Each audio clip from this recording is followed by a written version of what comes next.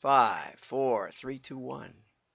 I'm John Miglosh for the WDMA. We're going to be talking about advertising today and also lead generation, what it costs digitally compared to what it can cost in direct mail. And the answer may shock you. Okay, so let's get into it. Let's see, how do we find this stuff? YouTube. Okay, and here we go. Boom. Come on. Oh, I hate how YouTube doesn't go back to the beginning of a clip. What is the most iconic burger in the world? Somebody asked ChatGPT. While there are many kinds of iconic burgers around the world, the most globally recognized burger is likely the McDonald's Big Mac, first introduced in 1967.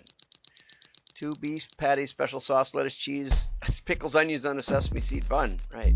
Okay, answered by ChatGPT. AI, I'm loving it. McDonald's. Okay, so that's a pretty straightforward little commercial. And then, of course, let's go. McDonald's asks ChatGPT to deliver on the world's most iconic burger from Amy Houston. And then we had, and that was in Brazil, I guess, the only sandwich sold across the globe offering the same recipe since the year it was launched on the menu. I think it's funny that I know the slogan. Okay, so then Burger King got in on the game. Burger King responds to McDonald's ChatGPT taunt. The two billboards were placed right next to each other. And Burger King asked ChatGPT, and what's the biggest burger? And I'm sure they didn't ask that question, and they didn't show it typing it in. But they said, but according to them, and I can't really read this, Burger King, and, if you're at the drum, Amy, that's how you say Amy Houston. Amy, I've got an article in there, at least give me access to the drum. I look at about 20 different publications every day, and so it's hard for me to pay for all of those. Unless you want the drum to sponsor my show every week, then I'll be happy to pay you. Anyway, and I am looking for sponsors. I did mention that yesterday. We're so grateful. Tomorrow, I think I'm going to list off some of the supporters that we have. But if you're in print, if you're in direct mail, you should be getting involved with this because there's no other show like this in the world talking about the fallacies of digital and mass media compared to the benefits of mail. Okay, so anyway, Burger King asked ChatGPT, and they said they were the biggest burger. Okay, but McDonald's has the quarter pounder. And wasn't it Burger King that had the 1/3 pounder, but people thought a quarter was bigger than a half or bigger than a third because 4 is bigger than 2. Never mind. Anyway, Subway joins McDonald's and Burger King with bragging GPT billboards. And in terms of size, both are significantly smaller than a foot-long sandwich, they say that ChatGPT said. Okay? And I will give them credit for having the only readable billboard, right?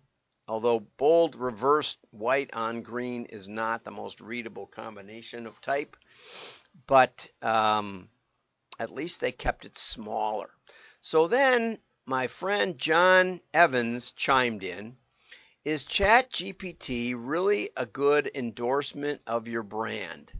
Okay, the recent use of ChatGPT, let's see if I can make that bigger, by McDonald's and Burger King on outdoor posters sat side by side, perfectly demonstrating their brand's position. McDonald's, the most iconic, Burger King, the biggest. I laughed, and then I logged into ChatGPT to try it out myself. Except when I did, the results weren't nearly as convincing as these posters, which have been seen undoubtedly by millions. It turns out most iconic is subjective, and McDonald's is one of a few examples AI gave below. See below. Okay. We'll go look for it below. Burger King, meanwhile, doesn't even feature under biggest burger. Well, I can believe that because I've had a lot bigger burgers than Burger King. You should have asked, have it your way. Which burger can you have it your way in fast foods or something? And this is why the question of a wise man is half the answer, according to my Rabbi Abba Leiter. And Abba, if you're out there, chime in. I get the fact that this is a bit of fun, but it's about as credible as quoting one person. I like this part. It's about as credible as quoting the one person in a focus group who happens to say exactly what you wanted after 2 hours and a few glasses of free wine. So you say the focus group found that. That's exactly what you wanted. Can you really quote ChatGPT if the next person that types the exact same thing gets a somewhat different answer? Maybe I'm being a Scrooge after all. ChatGPT did confirm that Uncensored CMO, that's his podcast, is the world's best-selling podcast, though that the damn thing managed to update itself too fast for me to screenshot it. But it did confirm it, I promise. That doesn't sound right to me. Joe Rogan got 100 million for his. Okay, and here's a screenshot of what ChatGPT really said, which I can't read because this is the internet and it's just blurry. So enough of that. Let's go on to some real interesting stuff. Okay, this is an article by Local IQ who analyzed 1,700 clients that are using Google Ad Network and how are they doing at lead generation. And this is let's see if we can make that bigger. Yeah, that's pretty good. Okay, this is the conclusion they reached, and there's tons of hashing it this way and that. And what I found was, okay, 6% of the people who saw the ad, 6% clicked the ad. Okay, that's a little bit like if you counted a metric of the number of people you mailed a catalog to who opened the catalog. No, you're not that far yet.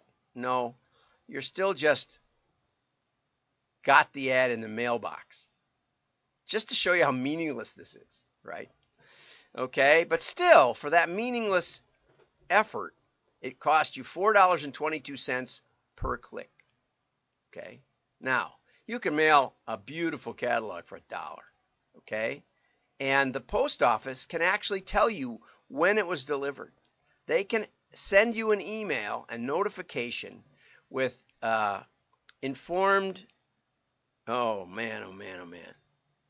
There's informed delivery, but that's not it. It's informed visibility, I believe. And they can tell the printer, if you have a good printer, exactly when that catalog got put in the mailbox, which then you can follow up with an email. If you rented both the email and the list, or if it's a customer, you already have the email, no doubt, and their address. So you can follow up at almost no cost, additional cost. So let's say for $1, you can do both. Okay, you can send a catalog and you can send an email when it gets to the house. You know that the Postal Service thus delivers 99% or something of your mailing because they track it down to the penny. And so for $1, you can get the equivalent, in my opinion, of the click through. Okay, but in this case, in the case of the mail, you know it get delivered. You also know that it went to a decision maker in the household because the mail has to be evaluated by the decision maker. It can't just be thrown out on the way from the mailbox to the house by anybody. We had 4 kids. We didn't let them get the mail. We didn't want them censoring our mail on the way to the kitchen table. Okay, I was allowed to get the mail, but my wife was the one who decided on the mail. Okay, so way higher engagement already, way higher engagement for that $1 than you're getting from Google Ads at $4.22, 4 times. Now, Google admits that 50% of those clicks bounce. You say, oh, but we have a fancy tracking landing page. Well, Google admits that 80% of people that end up on a landing page bounce. And what bounce means is they leave without clicking one other link. I want you to get that, okay? So now we're at 850. If you want actual engagement, where they actually click one link at least on your page, okay? I would contend that handling mail since tactile has 10 times more receptors than vision in your brain, 10 times more receptors, I would argue that tactile is 10 times bigger than that $8. And you're still getting it for $1. Okay? Direct mail, $1, and you're getting, and it's $8.50 now at Google. Okay? Now, 7% of those that go to your site will actually somehow connect with you and say, I want more information. Okay? But with the catalog, we actually sell merchandise. We sell merchandise at that level. Some people decide to throw it away. I admit that. Most do. Many set it aside, and some order. And even for the $1, we actually get offsetting business that lowers that $1 per cost per lead, we'll call it. It lowers that cost per unit, taking whatever margin is left off of that order. And it can go down to break even. We can have self-liquidating advertising. If you've got a hot catalog and it really does well, and you've got good rented lists, you can do it. I have done it many, many times. Okay, this is people who are not my customers. This is people I didn't know when they last clicked the last Sports Illustrated or the last ESPN soccer news. I didn't know any of that, but they were interested in the category.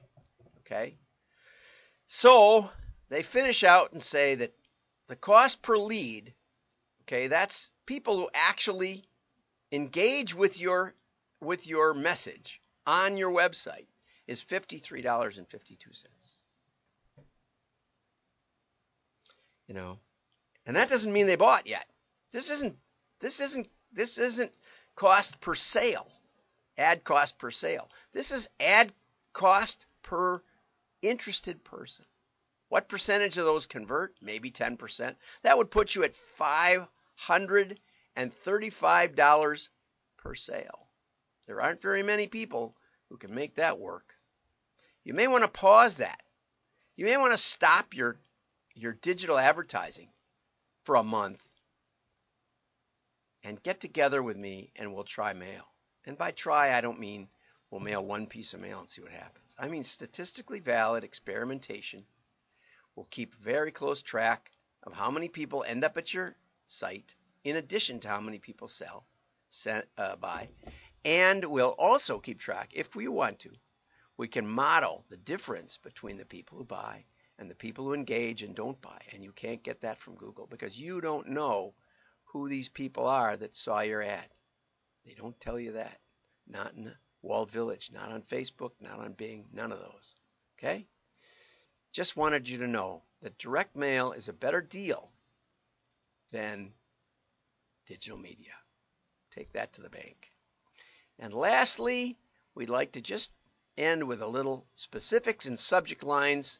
Specifics in subject lines for better response. This is from Craig Huey. I always like to talk about Craig Huey because he gives us this perspective. Okay, specific details get a better response.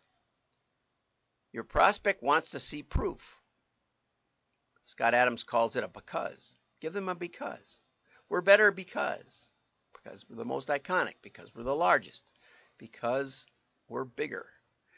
Okay, this applies to your headlines, your body copy, and your email subject lines, right? So here's a test. Urgent, fast-moving profit from new energy revolution. Okay, or B, lithium revolution now underway could deliver 744% gains. Which subject line do you think did better? And notice that in B, we have a detail, an adjective, lithium revolution. I guess it's used as an adjective. Lithium revolution could deliver 744% gains. Okay? Whereas this one, fast-moving profit from new energy revolution. If this one even said lithium, it might have done better. And the differential wasn't that great. B got a 10% 10.8% click-through rate compared to 2.5. Well, it's 400% difference, really. That would be the way I would explain it, Craig. List B did 400% better than list A, or more like. Yeah, just about exactly. Okay, so that's enough for today. Have a great day. Like and share. Your friends will know you're smart. Bye bye.